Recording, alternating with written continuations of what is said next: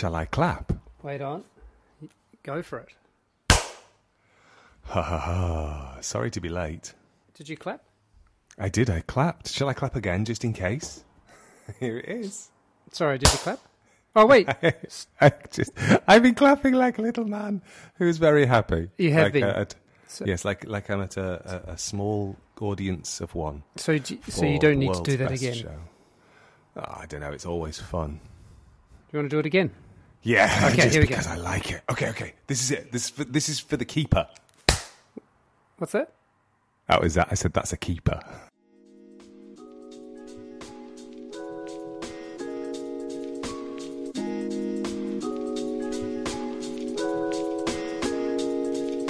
This is a podcast in which two friends talk about the pleasures, absurdities, and imperfections of being human. I'm Simon Ellis. And I'm Lee Miller. Welcome to Midlifing.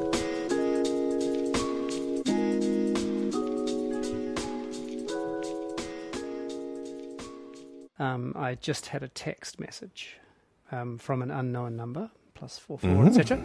Based on your recent call to TV licensing, how would you rate the service you received on a scale of 1 to 5, where 1 is very dissatisfied and 5 is very satisfied? This is after I called them because I was getting increasingly aggressive notices about people coming round to check that I... basically a warning saying that we have now set it in process that people are going to come round and check that you don't have a TV. Or nor do you use iPlayer. And this was weeks after I'd called them to say, to make the necessary arrangements. So I'm wondering about whether I should say 1 very dissatisfied or 5 very satisfied. It's tricky, isn't it? Because, I mean, what are they asking you to give your opinion on?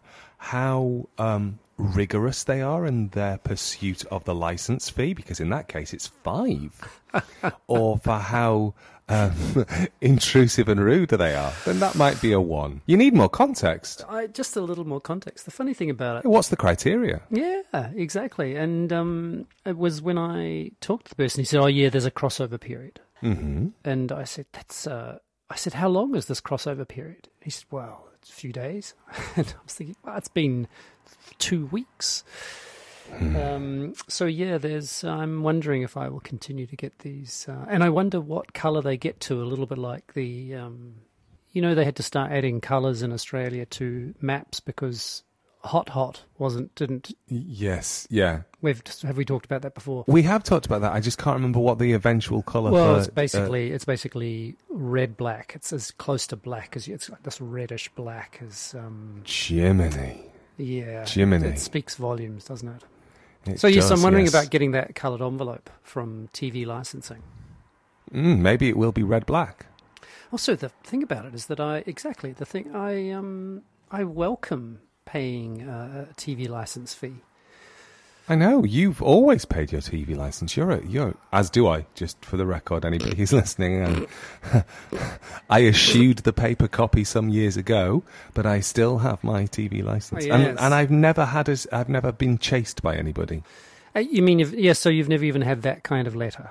No. But then I haven't moved for a long time. I wonder if yours is triggered by moving. Oh, it's because this apartment that I'm in at the moment was empty for a month. Ah. And so when I got here, there was a message saying, blah, blah, blah, blah, blah.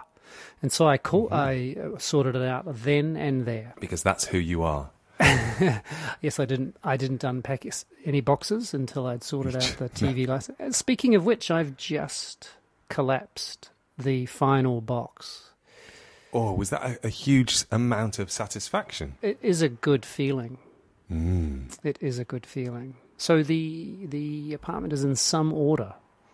Oh, very nice. And I'm coming to you live. Well, you, not other people listening, from a different bedroom.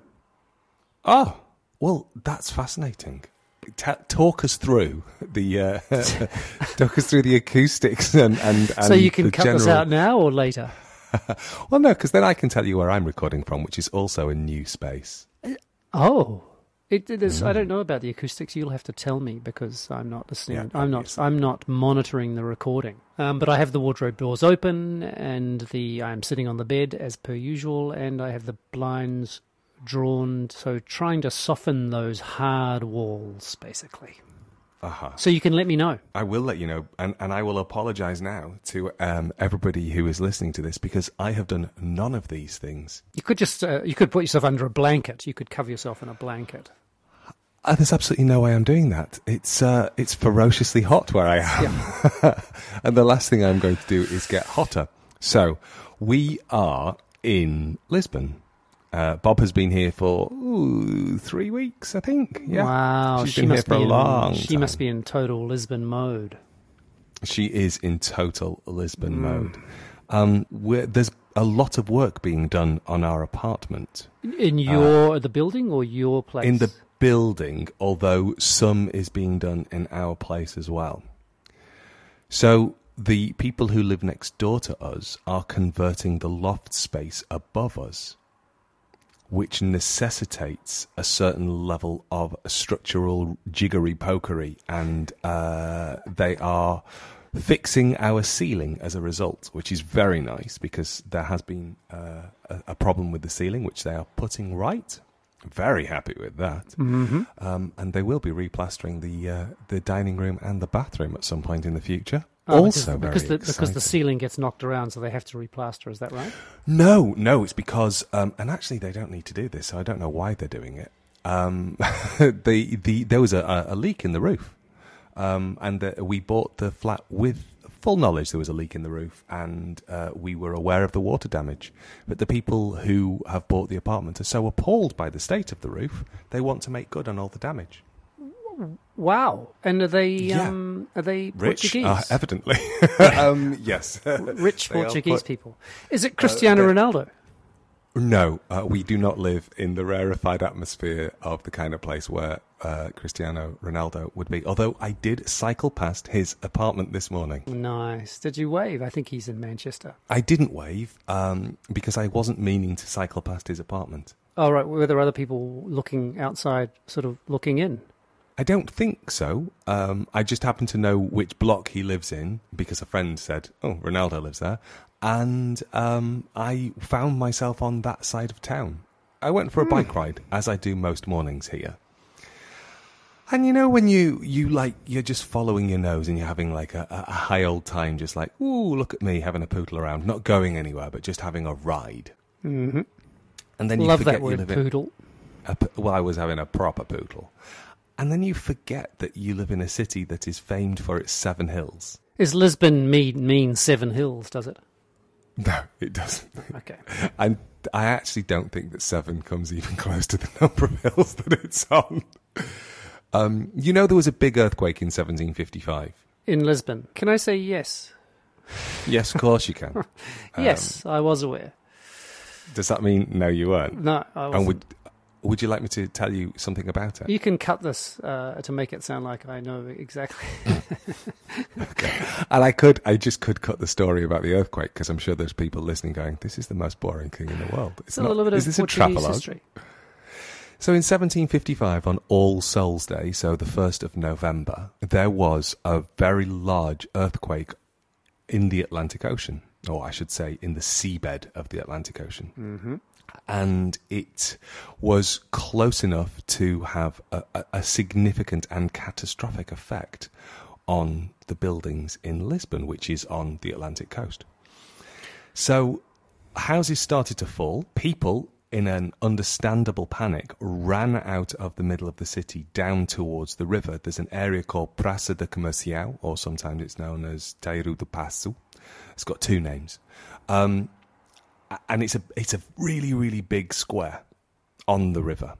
If you've ever been to Lisbon, you probably have been to that. On the river, as in it sort of sits directly on the river. Right. Oh, no.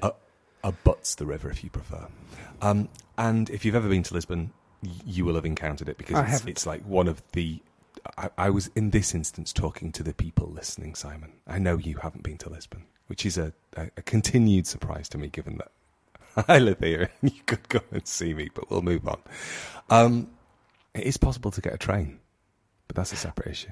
Oh, I'm there in about 4 days.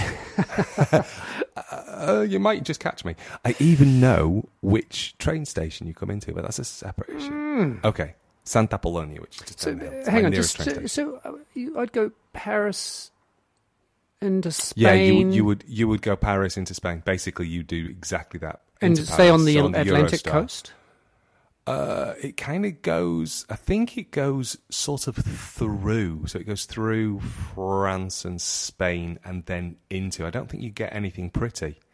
It's kind of an inland train. So if I'd my get memory says. through Madrid, probably. Mm-hmm. Probably you get There's a very nice drive that is coastal, but the train isn't coastal. In fact, the train. I'm on a train later today. I'm going to go and see my mum and dad.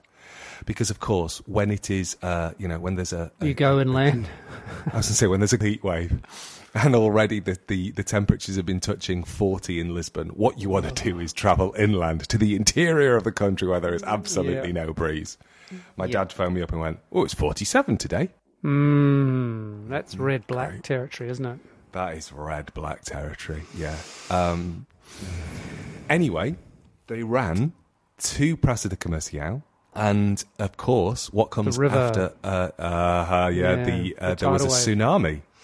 Yeah, tsunami then, tsunami. and as if the tsunami wasn't enough, because it was All Souls Day, everybody had lit candles in churches and in their homes, and so there was an earthquake followed by a tsunami, followed by a conflagration. Not just some fires, but a conflagration. Isn't that the best word for a really horrifying thing? Yes. It means a meeting of fires. Is it really? That's what it means? Yeah, that's the original meaning of conflagration. This is why I said yes when you said, should we start a podcast? Because I knew my vocabulary would improve. Conflagration. Conflagration. Anyway, and is it used in other contexts now? Yeah, it usually means like a big mess. Like the government. That would be a defining notion of a conflagration. Yes. Absolutely. Right. Yeah, so anyway, as a result of the earthquake, fire and flood, 80% of the population died, 80% of the buildings were levelled.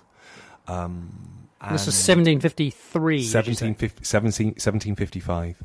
Portugal went from being a global superpower to being, one of the smaller players, tiny players in the great colonial expansion. I was going to say, well, they'd done a significant chunk of colonial expansion by this point. Sure had. In Brazil, must have been already. Oh, Brazil, Guinea-Bissau, Cabo Verde, Angola. They'd taken huge chunks of Africa and the Americas. The Portuguese, for such a small nation, were ferocious in their ability to subjugate. It was also because they were seafaring; they were incredibly good on the sea as well, right? Yeah. They, most of their landmass, half of it faces the Atlantic, and the other half faces Spain.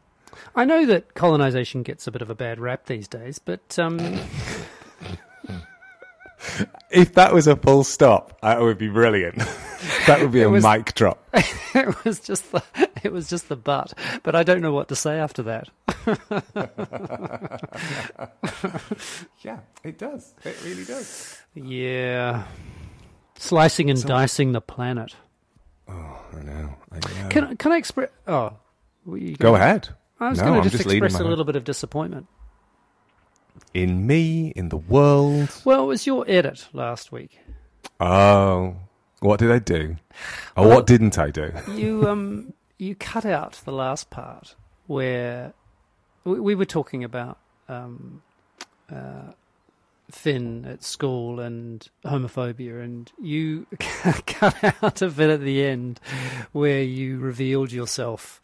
You showed your hand in a way in a very particular situation, and I did. I thought it was amazing, and I had this little glimmer of hope that you would keep it in, not because you don't come off particularly well in that particular moment, but also I think it was something about.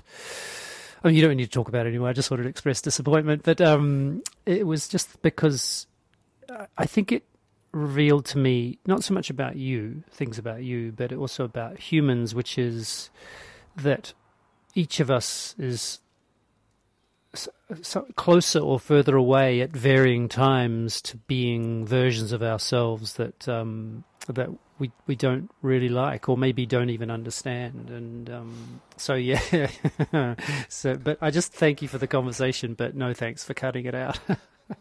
Well, I also understand why you cut it out. Also. For listeners who didn't get the context that Simon is talking about, I was in a pub, because I can now tell the story in a way that doesn't show my underwear quite as explicitly. Have you been practicing telling the story? No. But I was in the telling last week and didn't think about how I could save. Oh, okay. I was in a pub with a group of friends, including a gay couple that we know in their 50s, and somebody said something homophobic, and I was appalled, and both of them sort of did the laughed gentle it off laughing kind off of thing. Yeah. And I continued to be appalled, and then I made an easy and lazy and aggressive dig at the person who'd made the homophobic remark. I didn't do. I mean, what Finn very, did. very pointed and Super pointed. Also, sort of strangely funny, but not. I even as I was framing the riposte, which was not mine to make, and I think that's probably why even as I was saying it, I was appalled at myself. Oh, Lee. So I knew that it wasn't my battle, and it wasn't my space to defend, but it was out of my mouth before I'd even. It was out of my mouth because it was just. I find sometimes, and this is the thing that you just said, Simon, about versions of ourselves that we don't like. Or don't understand, or that don't seem to sit with our... Yeah. No, I understand this version of myself, and it sits very, very well with who I know myself to be. The reason I cut it out was because I couldn't have left the conversation in without explicitly negotiating what I said, and what I said it was quite violent offensive. In a way, wasn't it? Yeah, exactly. And even though I would have been perfectly happy to mind the shame with you, I didn't think that there was any value in giving any airtime to what was said, because it was cruel. Yeah. No, I understand. I really understand that. But I do. Yeah, which I'll repeat myself in the sense that it was because also it just showed the ways in which each of us in different circumstances at different times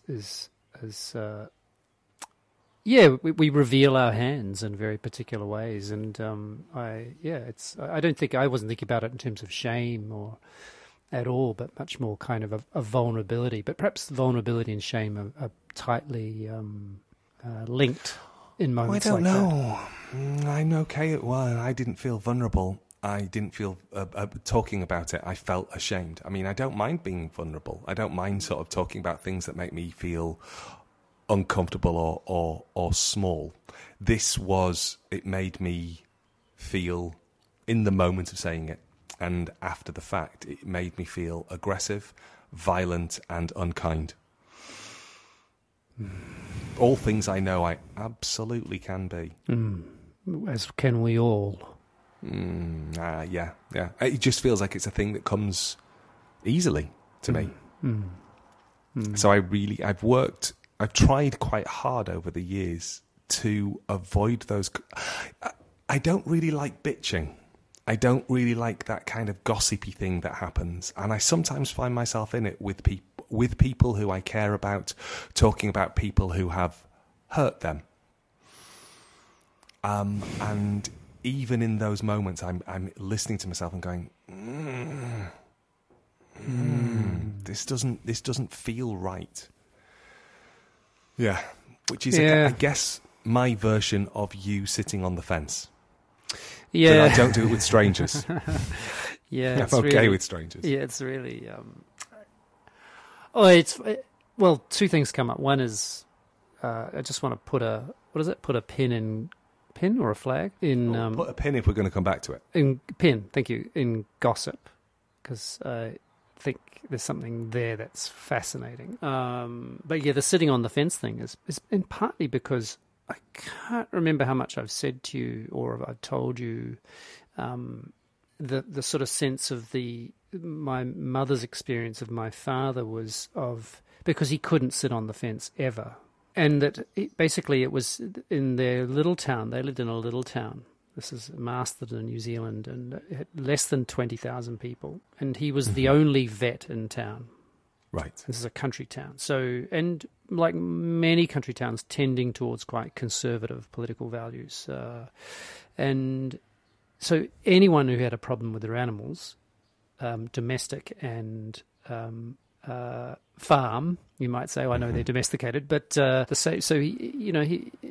was quite a role in a small town, you might say, in a town that was its primary kind of source of income was dairy farming. Mum used to talk about how they basically left a trail of dinner parties that houses they could never go back to because of my father, Ian Graham Ellis, not being able to sit on the fence. That he would ruin many a dinner party by not letting things pass, not letting things go. So that was his kind of modus operandi in any kind of a conversation, but mostly about politics, that he would just he wouldn't be able to let things pass, and so I really admired him and also admired that value or that ability, but it also left me, I think, slightly scarred by the possibility of ruining dinner parties, which I tended to do at a much younger age as well. When we were just testing out what a dinner party was, I had a real tendency to go a little far, you might say. So that's I think a lot of that is that sitting on the fence is going, you know what, there are other ways of thinking about this, but yeah. That's next door. I was going to say, I was thinking, what, Jeffrey? But no. No, that is... Okay. So this is the downside of people doing work. I might just see if I can find somewhere that's slightly less bangy. Wait. Okay, no. Let's see. Maybe that was just a slight moment. I just love the idea of you editing out the bangs. You can... I might be leaving them in. I can... I'm just trying to think of editing out the bangs, editing around the bangs, and Americans will be thinking, what, haircuts and fringes? I think I'm tempted to leave the bangs in because I need to say that the guys who are doing the work, I have never met a more thoughtful and gracious group of men working together. These are the builders, you mean? The builders, they are so... I am just going to move. If I squint my ears, it sounds a little bit like you're sitting there in front of a microphone whacking your belly with gusto. I'm whacking my belly now. Because I'm assuming you're shirtless. I'm actually not shirtless, and I'm cutting this out. I am pantless. Wait, I'm fully naked from the waist down. You're toddlering. I love to toddle. But are you standing or sitting? I am standing. Oh, okay. You'll be pleased if you with were the furniture. sitting toddlering, that would be a bit weird. It would be, wouldn't it? No, I am sitting. The opposite. I'm standing with my... I'm not sure that any of this is a good impression. I am, yeah. I'm going to gently... Let's see if I can gently find a place that is... Oh, I'm walking more towards it. All right, oh, wow, that's louder. Yeah, it is louder, isn't it? Let me just... Oh. Why don't you why don't you go up there and express a little bit of aggression in English, something pointed and sharp and witty? I won't do any of those things because I think actually they're hammering in the ceiling space, so I can't get away from it. There is absolutely... Whoa! This is... Wow! This is podcasting gold, let me tell you. Next time on Midlifing.